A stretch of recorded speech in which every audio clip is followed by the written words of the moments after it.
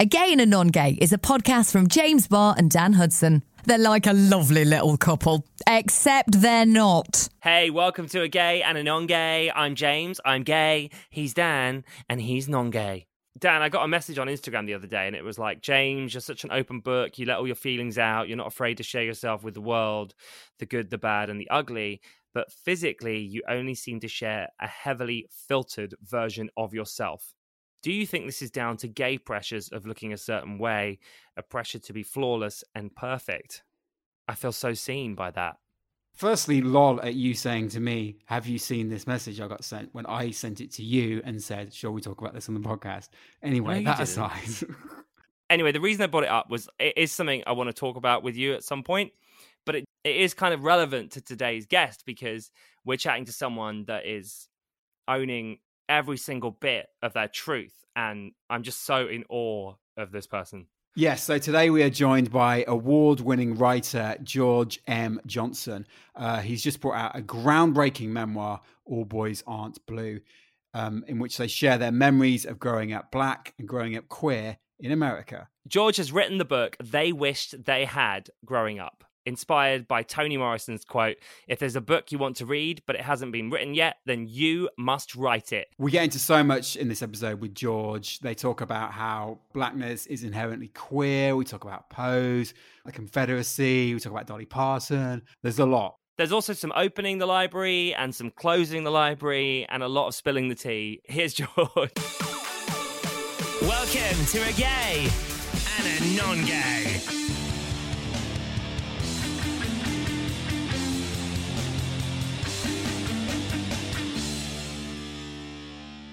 Welcome to the podcast, and congratulations on the remarkable success of your book. I think you got a TV deal within like a couple of months of it coming out. Did you know when you were writing it, did you have any idea it was going to turn into this runaway success? I knew the book would do well, but I didn't think it would do all of this. I didn't know that the story was going to become one of those culturally shifting books that'll be around for a while. And I only say that because of how people talk about this book. People don't just talk about it as like a one-off, like, oh, this was a really good book that came out this year. It's become a resource guide and a tool. And for many people, it's become that book that opened up the world in many ways to an existence that's always been here, but hasn't been told quite the way that I told it. I think years from now, this book will still have a significant or be like very significant in the landscape of shifting how writing and culture and just many things are done in the publishing world. So wasn't expecting that part. You talk in the book about how Blackness is inherently queer. So what does that mean? How can we explain that? It's pretty simple, right? Black queer people exist. So if we are going to talk about Blackness and queer people already exist within that, then it's inherently queer, right? Black queer people are born into being Black. Like I was born Black and I was queer. So inherently a part of Blackness is that queerness exists, right? That's just looking at it from an identity level. When you then look at it from a macro level, to be Black in this particular world is to exist as queer, right? Because queer simply just means different. And so that is why when you think about slavery, that is why we could be looked at as property. That is why we were not looked at as humans. That is why you still have, many white people today, especially in America, who just do not see us. Or when they do see us, they only see us as a threat, right? And so that is queer. And that is, like, to be Black is to literally, it is to be queer, because the majority looks at you as not them. And they look at you as something that is on the outside of normalcy for them. It was not that far ago that we were dealing with segregation. So again, if you had to segregate based off of the color of your skin, then that meant that the color of your skin was queer to what the norm was. Wow. And so that's what I mean when I say it's inherently queer from an identity level. From a global level, we just are not seen as human in many ways. And we have watched us be dehumanized for centuries. And that is the other part of our queerness. You're so amazing. When I read your book, I thought you were like 50, because I just was like, this guy knows how to explain things to me that I had never even realized at all about my journey as a queer person. And I'm not Black. I've got a privileged white gay life, but I still learned a lot. One of the things you talk about is the language of black femmes and how words like shade, yas, and honey child, which was your word from when you were a little boy, I love. They're used by mainstream culture, and the heterosexual community gets a bit of a free pass to say these phrases too, because I imagine of shows like RuPaul's Drag Race. I stopped myself using these words a lot at the beginning because I was like, I don't know if it's okay for me to be using these words, but then the more and more they get used, they become almost everyone's words. So how do you feel about shows like that and these words becoming mainstream? Black queer people, we know we've always been the creators of culture, and we have to sometimes remind people of that. No, we've been doing this for much longer than y'all have been doing this.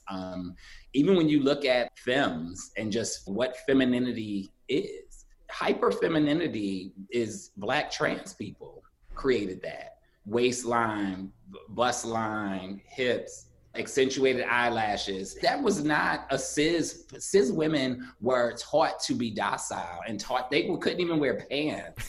That was trans people who were like, well, I'm wearing dresses and we're gonna, and femme, femme, Black and brown queer people who, ballroom culture, which has existed for a century, like, you know what I mean? And so when I see it go mainstream, the words, the language, the lingo, the fashion, the style, the everything, the only thing that bothers us, because for us, we know we created it. It's just one, a lot of times we don't get the credit for the creation of it.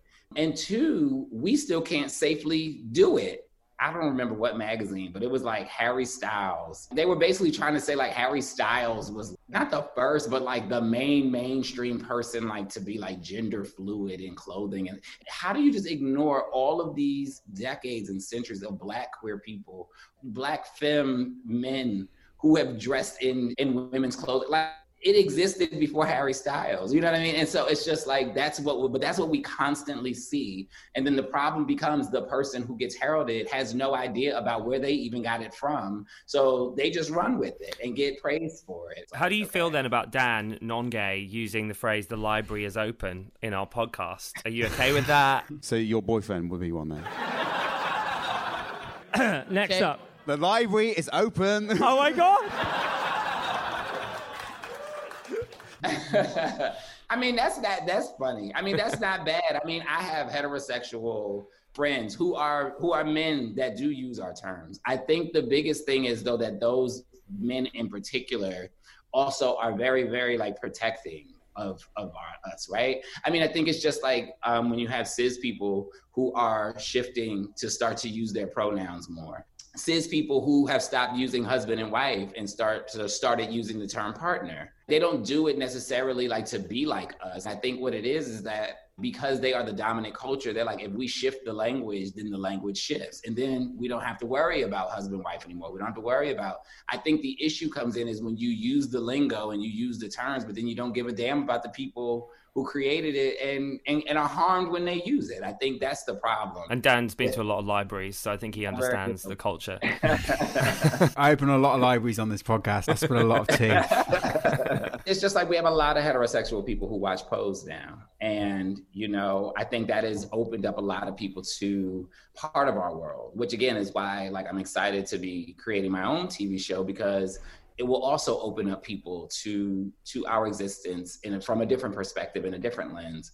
But once you open up people to that world, you have a little bit of an expectation that people are going to then start to want to participate in that world some. Like I said, and I don't think the issue is about the participation, because we've been very lenient to let people into the world. I think the issue becomes when you take it and you run with it. A lot of designers, famous designers, used to go to balls and watch the costumes that the Black queers were making, and then go and steal the ideas and make all of these fashion shows in Paris and Milan and Fashion Week. And they were literally coming from things that kids had created in ballroom. Wow. Not enough is said about that. And so that's where the problem comes in, right? It's like supporting is one thing, using it can get tricky, but then it's like when you use it and you don't pay homage, nor do you at least platform the people who created it, that's where the problem comes in.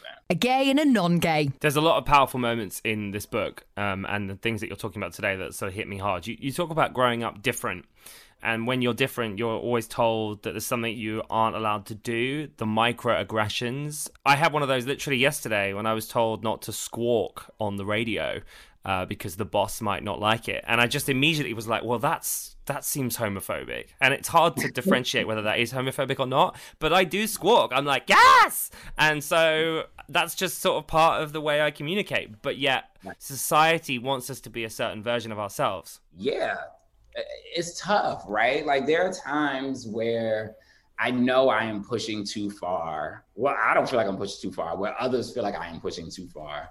I typically feel like I'm just being me, but there are definitely times where my fraternity, people who know me, they cringe because they're like, oh, this is like a lot for us to take in. And then on the other side, when you are the person, it's tough to feel like so different, even still, no matter how large I get or how many followers I get or whatever, like when I enter spaces that are still predominantly heterosexual, it feels awkward, and it's going to, especially if my presentation doesn't match the performance of man. So if I do start to present differently, you can feel it, like you instantly feel it. And so you kind of, again, have to make that decision.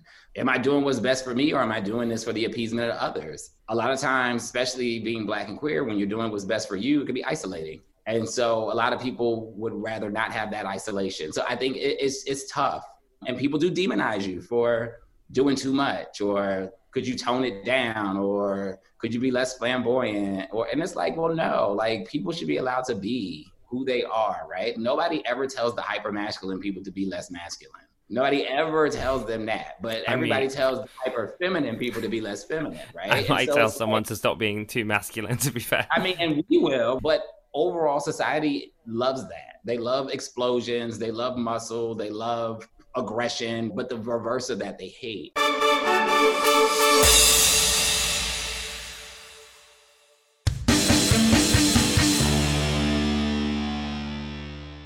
You talk about sororities in your book, which is, from a British perspective, is interesting because we don't really have them, and the sort of version of them that we have over here isn't good. It's just where incredibly posh, privileged people go to like smash up restaurants before they become prime minister and that kind of thing. So it was really interesting to read about your experience within the sorority.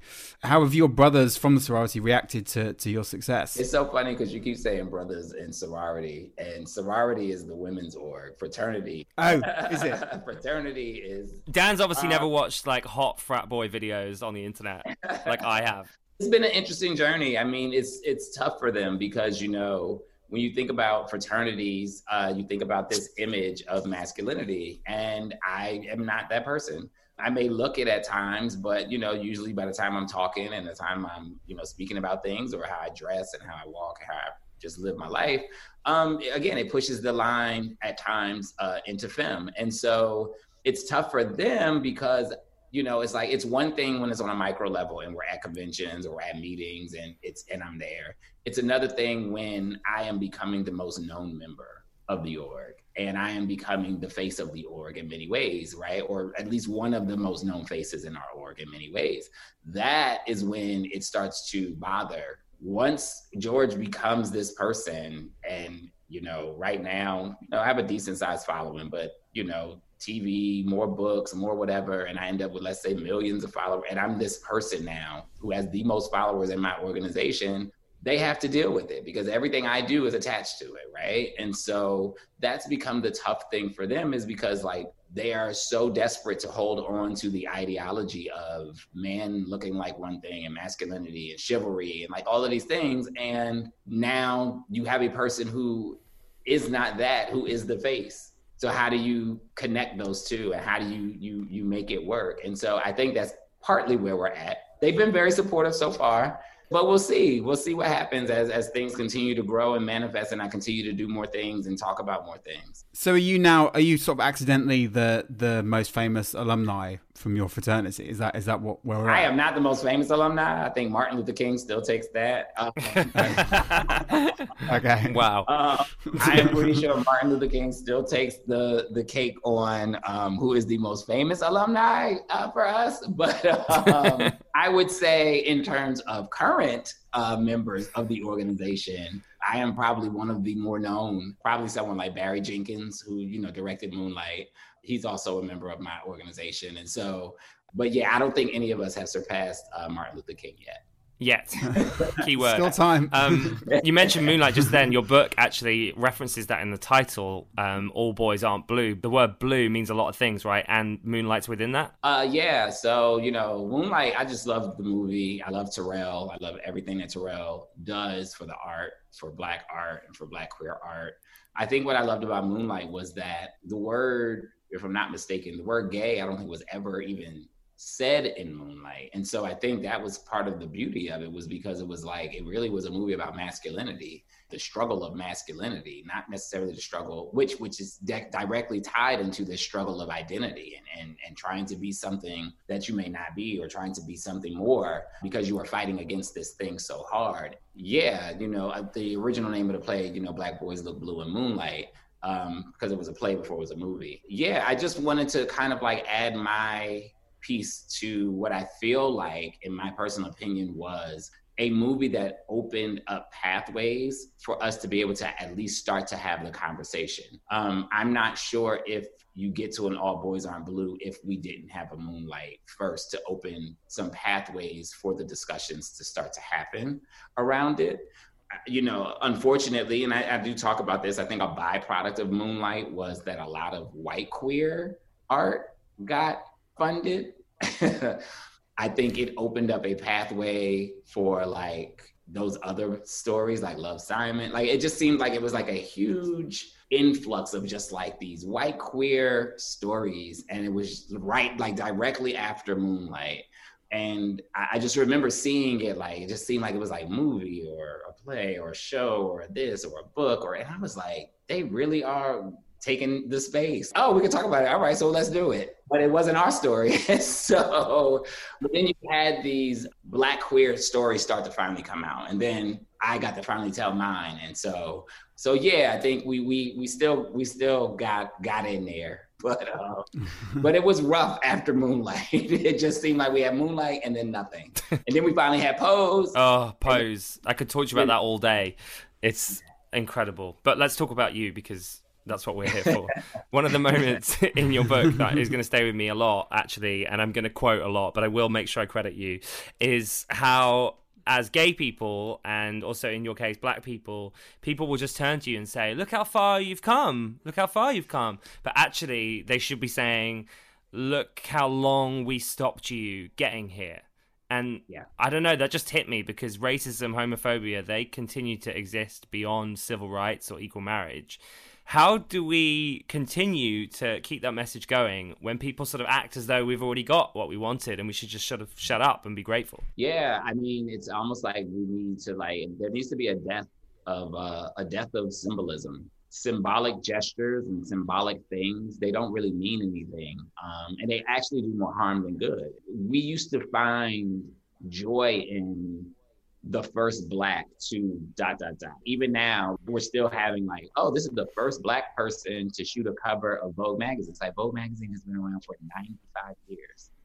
And I think the guy, Tyler, I'm not gonna remember his last name, but the guy who shot Beyonce's cover was like the first Black person to shoot a cover. This magazine's been around for almost a century. So again, at that point though, you have to then be like, this is not good. Like, this actually is, because there has been one woman running that magazine for 25 years. So that was a choice made, right? That was an active choice made. And we are not talking about the choice that was made to stop a Black person from shooting a cover. We're sitting here praising that we finally got one to shoot it. That's the problem with this, right? And so I always say, like, if we are going to move forward, there has to be a death of symbolism. There has to be a death of Confederate statues, a death of the monuments, a death of buildings named after horrible people. I am fearful of the whole first person too, because I have a feeling because of how well the book is doing, because of who I am, how I identify, I'm going to be one of those people, first non-binary person to win an Emmy, first non-binary person to do good. And it's like, I don't have a desire to be that, and I'm going to refute it at all costs. My job is to not be the first, but to ensure that there's a second and a third. That is how I view it. And I think that is how you move forward. And that's a burden. That's a heavy burden on the person who was the first, right? Because that's not their job, because they're not the ones who denied the opportunity. But then in many ways, it does become a little bit of our job to make sure that we are not the last, right? Halle Berry is still the only one. She is still the only one to have won an Oscar as a Black woman for Best Actress. Whether it's Angela Bassett, it's Tina Turner, whether it's the people who they lost to, we do not remember. But we still remember them and their roles and the roles that they played. So that tells you that, again, it's much more powerful than the symbolic gesture of Halle Berry winning the award, right? How do we get to the second and the third and the fourth and the fifth? And that is where we have to start to do that work to move forward. I believed that in that moment, that when I said the door tonight has been opened, I believed that with every bone in my body, that this was going to incite change because this door, this barrier had been broken. And to sit here almost 15 years later and knowing that another woman of color has not walked through that door is heartbreaking. It's heartbreaking. That's Halle Berry there talking in 2017 about her historic Best Actress win at the Oscars in 2002. And we'll have more from George M. Johnson in just a moment.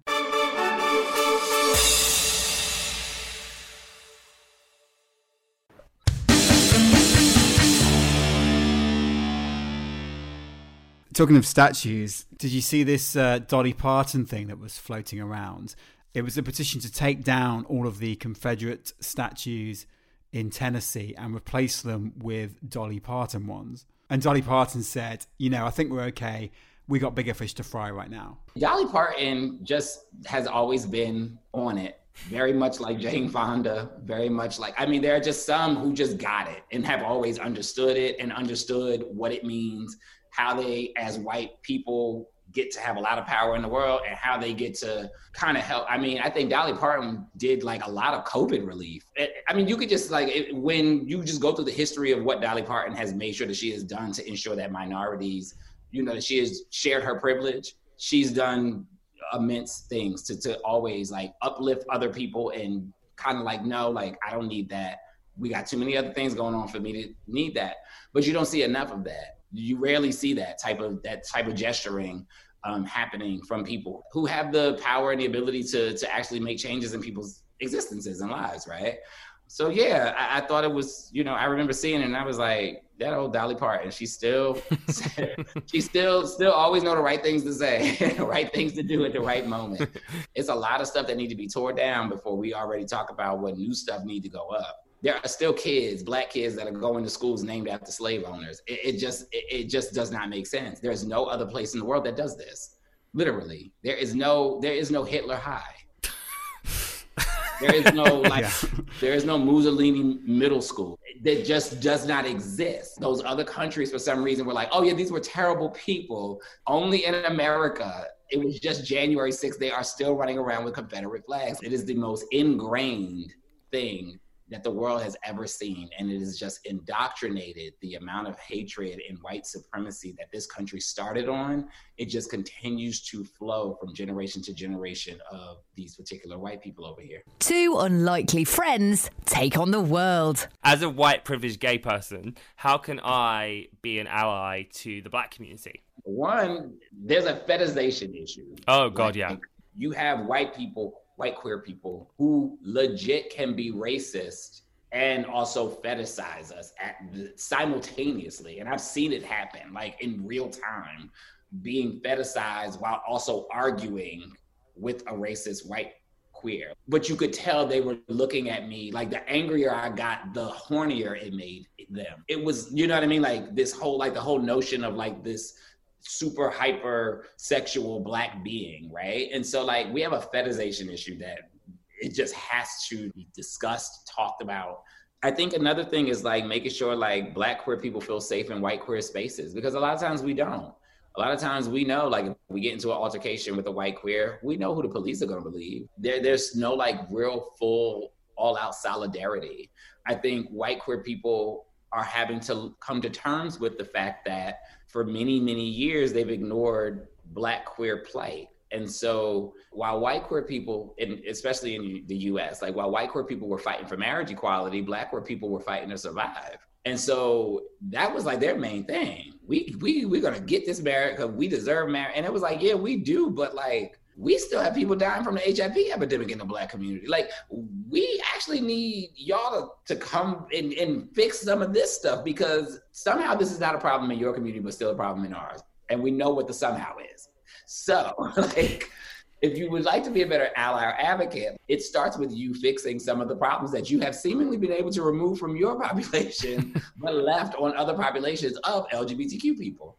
So I always say that. And then I think, like, when we talk about like allyship and just advocacy for just Black lives overall, I always say, like, you know, at some point, like, white people have to spend their privilege, and they have to be willing to lose some of the power. Well, I mean, you have to be willing to lose, not some, you have to be willing to lose power, and you have to be willing to lose privilege, and you have to be willing to even the playing field in a way where you can't be superior to another person. All these anti-racist books and all of these things keep coming out, but it's like, that's not going to do it. Simply not being a racist is not enough. It has to be substantial change, and it has to be closing wealth gaps. It has to look like other things. But I think that's when we talk macro, government, politics, people who have a lot of power to do those things. I think at least on a minor micro level, it's at least making sure that Black people feel safe. You know, a lot of white people who come to protest, they jump in front of Black people, knowing that the police will not hit them.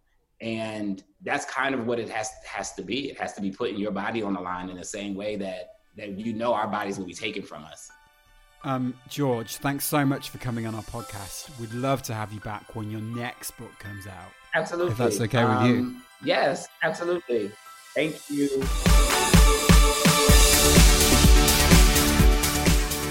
Thanks for listening, babes. Do the admin and support a gay and a non-gay. Visit gaynongay.com/donate.